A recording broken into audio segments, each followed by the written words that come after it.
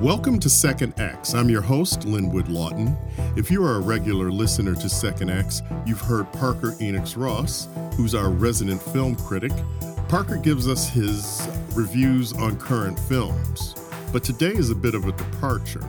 Parker, who as you know is a graduate film student at Temple University, and instead of reviewing current films today, we're going to explore Parker's picks over the last decade. Hello, Parker. Hello. Ready to review? Yep. First of all, tell us how you developed your love for film. So I started a real appreciation for film kind of in high school. I'd always loved certain genre films, a lot of Quentin Tarantino. My father started me on. But then he would show me kind of classic films. I remember one night I was going to have a later morning. I wouldn't have to be at school so early. And as I was saying goodnight to him, he told me On the Waterfront was on. So we sat down, we watched On the Waterfront. Great classic film, Marlon Brando.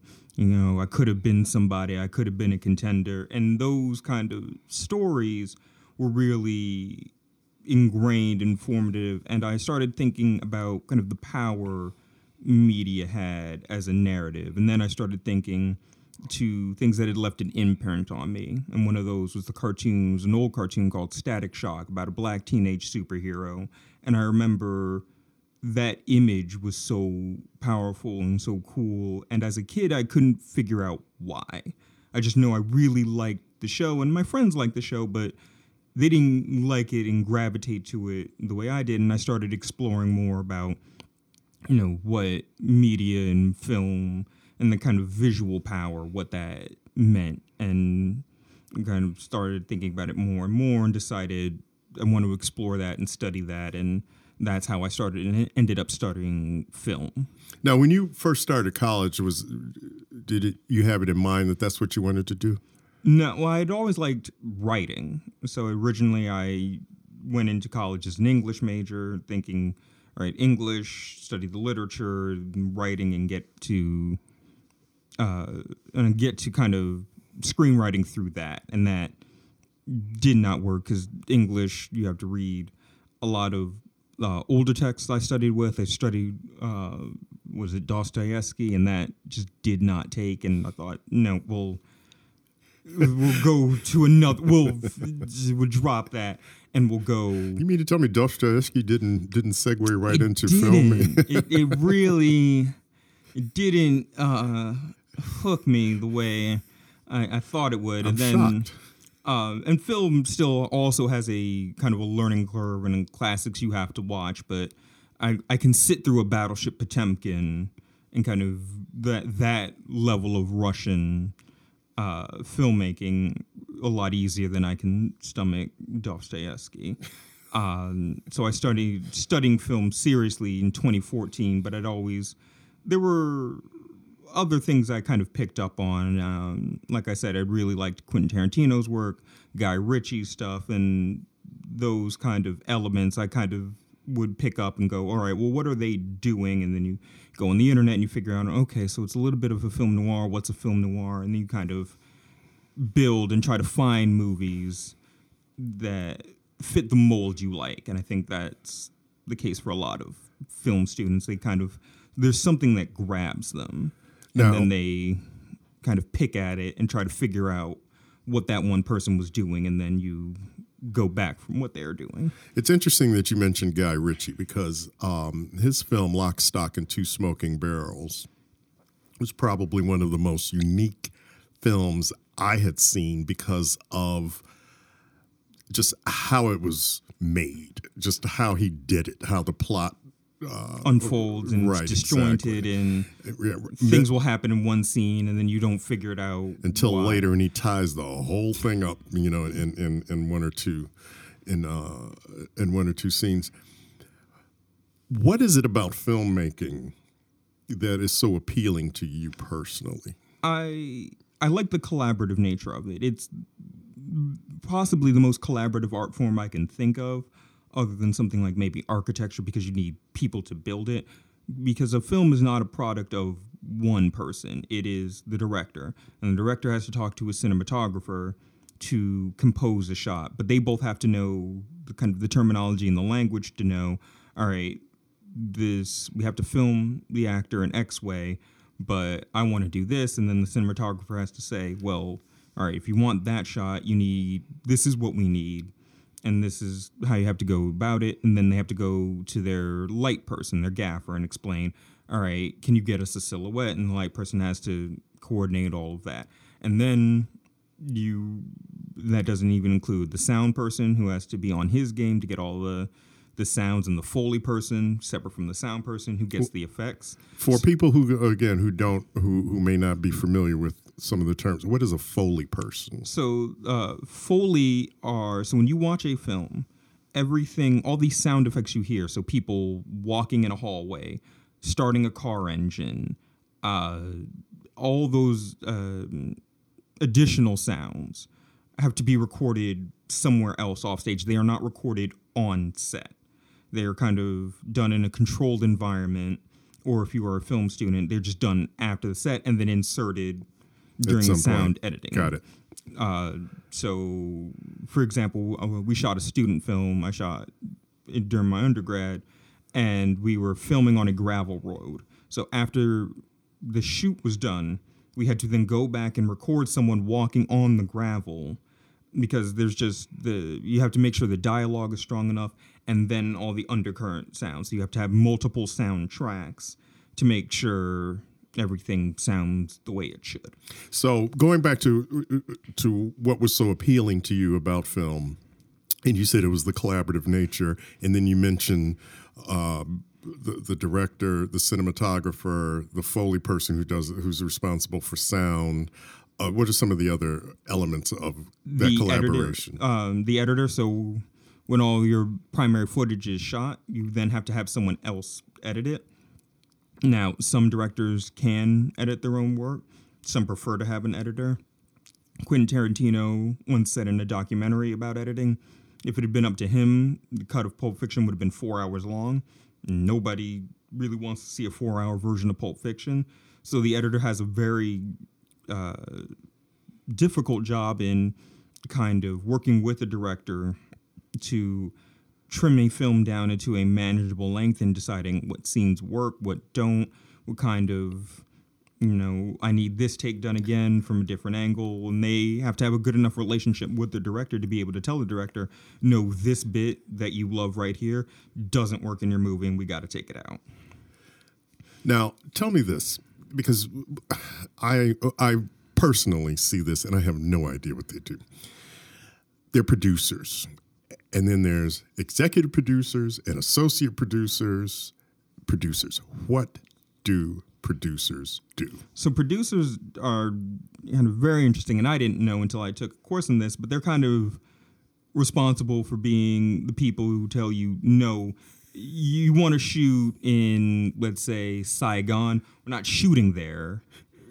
Francis Ford Coppola, because it's too expensive, and we're signing the insurance waivers, and they have to go back to the people with the money and go, okay, so like the director wants to do X, Y, and Z, and I talked him into doing X and Y, but then you got to give him an extra 6 weeks to whatever time he wants so we can get this thing. They're kind of the intermediaries. Oh, between the money people and the director and the artist. And the creative people. Now, is it fair to say the producers do exactly that? They produce the movie. They make sure the movie gets done? Yes. So if you have different producers, they're just doing different things. Yeah, so one might be like the location person who's coordinating with, government, I say governments, but getting, licenses to shoot places, working with foreign locations, trying to get those things squared away. And then, you might have a main producer who's working with studios and all of that. Executive producers are generally kind of a title bestowed to people who have some kind of financial stake or investment, or maybe a writing credit. Like James Cameron was the executive producer for the last Terminator movie. He didn't write it, but he gave maybe, writing guidelines or some kind of assistance. Because in that capacity. He had done other films. Right. Okay, that makes sense. All right, so let's get right to Parker's decade of films, and we're going to start at 2010. That's when you were a junior in high school, correct? Yes. All right. So 2010, what struck your fancy that year? So 2010, I went with a movie. It was probably not the, quote, best movie, but it was a movie that meant the most, and it was called It's Kind of a Funny Story. And it was about a high school student, so relatable, and who is this high school student who was going to commit suicide, but at the last second, he was standing on the Brooklyn Bridge and decided not to, and he checks himself into a mental institution. The next day, he's like, look, I'm fine. I just had a moment. But the psych ward's like, well, you're committed for a week. You got to stay here for a week. And it's just him kind of talking to people, exploring really what drove him to that point, and kind of his development over the course of a week. Zach Galifianakis is in it, playing against type. He's a very kind of serious, damaged patient at the psych ward. It's just very good. And it also, I thought, had a message that really resonated with me at that age, and that was that kind of the things you're stressing about, the things that mean so much to you, kind of will dissipate and will pass and aren't the end of the world. And I thought that was good for a junior to learn. Juniors, I was about to take the SATs, going to college, those kind of stressors, and I could see how that would really affect this person, and I thought that was a good coming-of-age story for people of that age. All right, 2011, you graduate from high school. What was big for you that year? Yeah, so 2011, I went with The Adventures of Tintin. It was just a very good animated movie. Steven Spielberg had, I believe, produced it and worked with Peter Jackson. It was kind of like Indiana Jones in animated form, and it did really well. It just never got a sequel, which was a shame. But isn't Tintin like a French? I believe he's Belgian. A Belgian okay. Character, right? Yeah, very popular in Europe. Hugely popular, right. And it was just a very good, beautifully animated movie. It was kind of CGI, and it was still at a stage where the CGI movies weren't taken as seriously as kind of the hand-drawn animations. Disney had just moved away from it, and they weren't. They just still had this weird. The effects weren't quite there, but Tintin really kind of elevated what people thought of those. So movies. The Adventures of Tintin in 2011. Now we get up to 2012. You're in college. You're moving along. So what was on your mind, or what did you like in that year?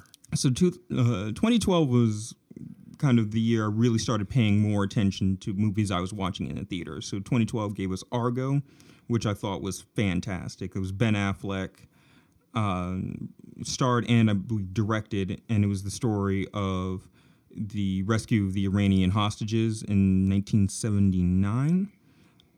So there was that, and then Looper, which was Rian Johnson, who has since become a favorite director of mine, who went on to do Knives Out. If audiences remember, Knives Out came out last year, and the Disney's Star Wars: The Last Jedi. But Looper was kind of his first movie that I had seen. He had done one previously, but Looper was Joseph Gordon-Levitt and Bruce Willis. Joseph Gordon-Levitt plays a hitman in the future, where the mob sends people back in time so people can kill them in the past. And then Bruce Willis plays Joseph Gordon-Levitt's character in the future, and their kind of conflict. And it's just very gritty, but also some of the cinematography Ryan incorporated. It was one of those movies you watch and you're kind of in awe because you've never seen anything like it before. All right, 2013, 2014. Give me those back to back. Wolf of Wall Street. In 2013? Mm-hmm. And Grand Budapest Hotel in 2014. 2014 was when I officially became a film major, so I had studied a semester's worth of writing and cinematography and all your basic level film courses. And I remember I was watching Grand Budapest, and it was gorgeous. Wes Anderson shoots very just beautiful movies, and it was the most accessible Wes Anderson movie I had seen at that point. And it was just one of those things that, like, this is what film is, kind of the art mixed with the kind of the writing, which was an element I've always really liked, kind of quirky, fun dialogue with good direction and all of those elements. All right, now you're a film student. You're heavy into it. You're committed to this as an art, and you're developing your artistic chops. So we're up to 2015, 2016. In 2015, what hit you? What was the film that you liked best in 2016? I want you to give me those back to back as well. 2015, I went with Force Awakens just because as a child, Star Wars was a huge part of my upbringing, and to see it back in theaters in such a big way, but to also then be able to appreciate kind of the filming aspects of it was kind of two worlds colliding. 2016, Hell or High Water, which began my campaign for liking movies that would just have no shot at winning Best Picture. It was fantastically written. It harkened back to what I really liked in kind of noir and neo-noir settings. Brilliantly acted. Yeah, the absolutely. Writing, I saw that and I agree with you. That was really, really a good movie. The writing was just so good. So tight, yes. It got an award for Best Original Screenplay, I believe. It was definitely nominated, but I was really, all of 2016, from when I saw it to when it was in theaters, I was gunning like, no, this should be a Best Picture, and it had no chance. It didn't even get close. It didn't get a sniff. Okay, so 2017, 2018. Now, you graduated in 2018, correct? 2017. 2017. Oh, okay. So 2017, the year of your graduation, you were pretty much knew you were going to go to graduate school. So what was on your mind in 2017? Get Out. And 2017 had a lot of really good things. It had Blade Runner 2049. It had Last Jedi, like I mentioned earlier. But Get Out was, I don't really generally go for horror movies. I just find there's not enough that interests me in the genre. And I don't mean to be pretentious, but it just doesn't grab me, and I don't have that appreciation, and I know that about myself. But Get Out was one of the most unique film theater experiences I've had. Right, I agree. Yeah. Just to see it, and I saw it in Philadelphia, in North Philadelphia, on a pre-screening, and it was just the way the audiences were reacting. It was something that I don't think I'll really ever experience again, just how good and how tense it was, and how Jordan Peele directed and really kind of built tension and played with expectations in a way that I really wasn't expecting, and it was something that's just really stuck with me since. His commentary, Jordan Peele's commentary on race and sex, was awesome in that yes, it was a horror movie, but it was a horror movie unlike anything I had ever seen. And it harkened back to, I think, what horror really does well, and you don't see a lot in the modern days. It took, it was social commentary. The way the original Night of the Living Dead was social commentary, and it kind of really brought it and modernized that. And I thought that was very unique. And 2018. So 2018, I went with Into the Spider-Verse. It was just one of the best, not only was one of the best superhero movies, but one of the best animated movies. And the story was so good, but visually it was so unique and distinct from anything I had seen to that point. And I'd been trying to build more of an appreciation for animation and the way they animated the movie to look like a comic book. Like the way shots were tilted to look like panels, and the art style, and each of the characters had their own art style to kind of bounce off of each other. It was just so visually distinct. Yeah, and the colors of the clothing was bright and vivid. Like you said, that's an excellent description. It looked just like a comic book that came to life.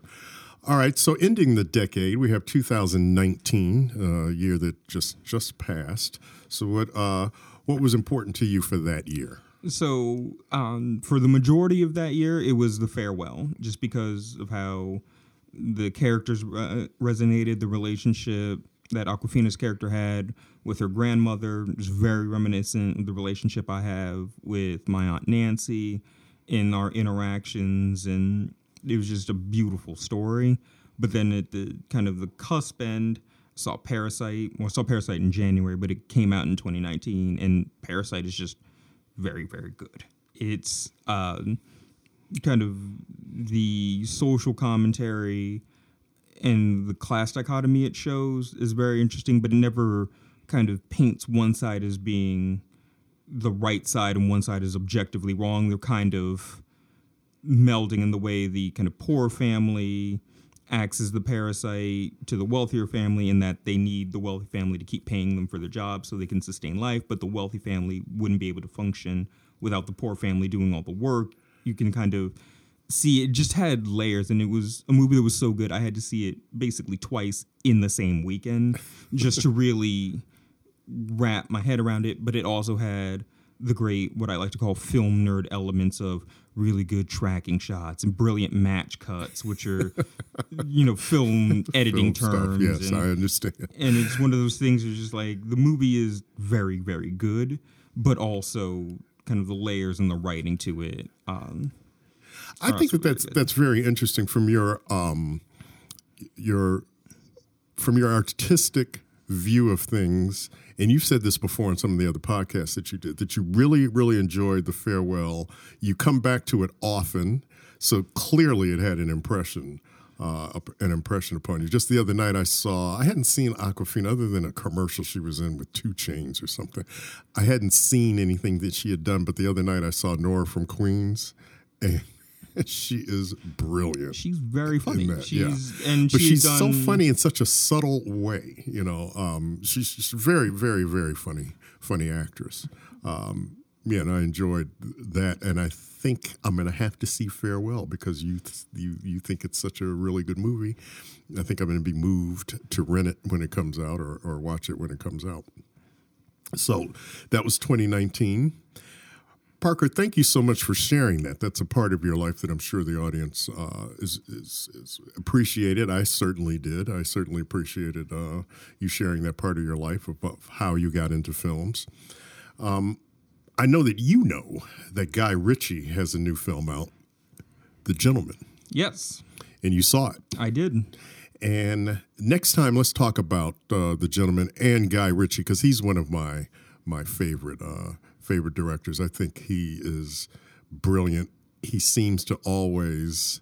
Now, all of his films he hasn't hit it out of the park every single time, but for the most part, he does. So we're going to talk about both. We're going to talk about the ones where he really did do a terrific job and ones that not so much, and maybe why that was the case. Is that okay with you? That sounds good to me. You have been listening to Second Acts. I'm your host, Linwood Lawton. Second Acts is recorded at the Macro Sound Studios in Union, New Jersey. And you can hear all of our podcasts on SoundCloud at Linwood Lawton Second Acts. See you next time.